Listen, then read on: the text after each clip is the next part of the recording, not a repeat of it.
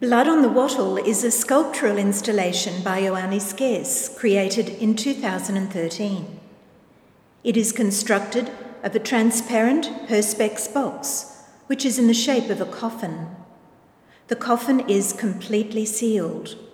The coffin is 600 millimetres wide by 2,100 millimetres long by 750 millimetres high. The coffin rests on a large white rectangular plinth, which is 60 millimetres high. The viewer looks down into the coffin. Inside the coffin are 400 blown glass black objects in the shape of bush yams.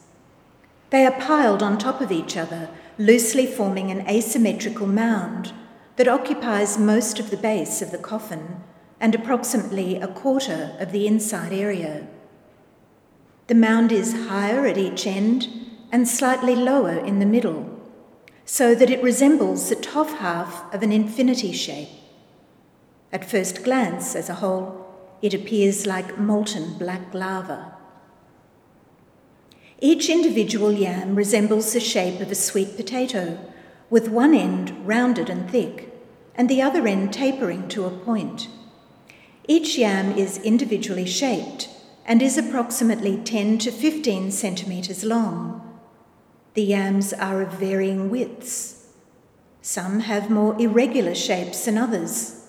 Some have indentations, and others are smooth.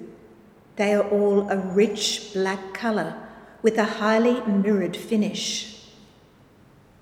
Light shines directly onto the sculpture from above and throws the outline of the coffin and some of the yams in shadow onto the white plinth below.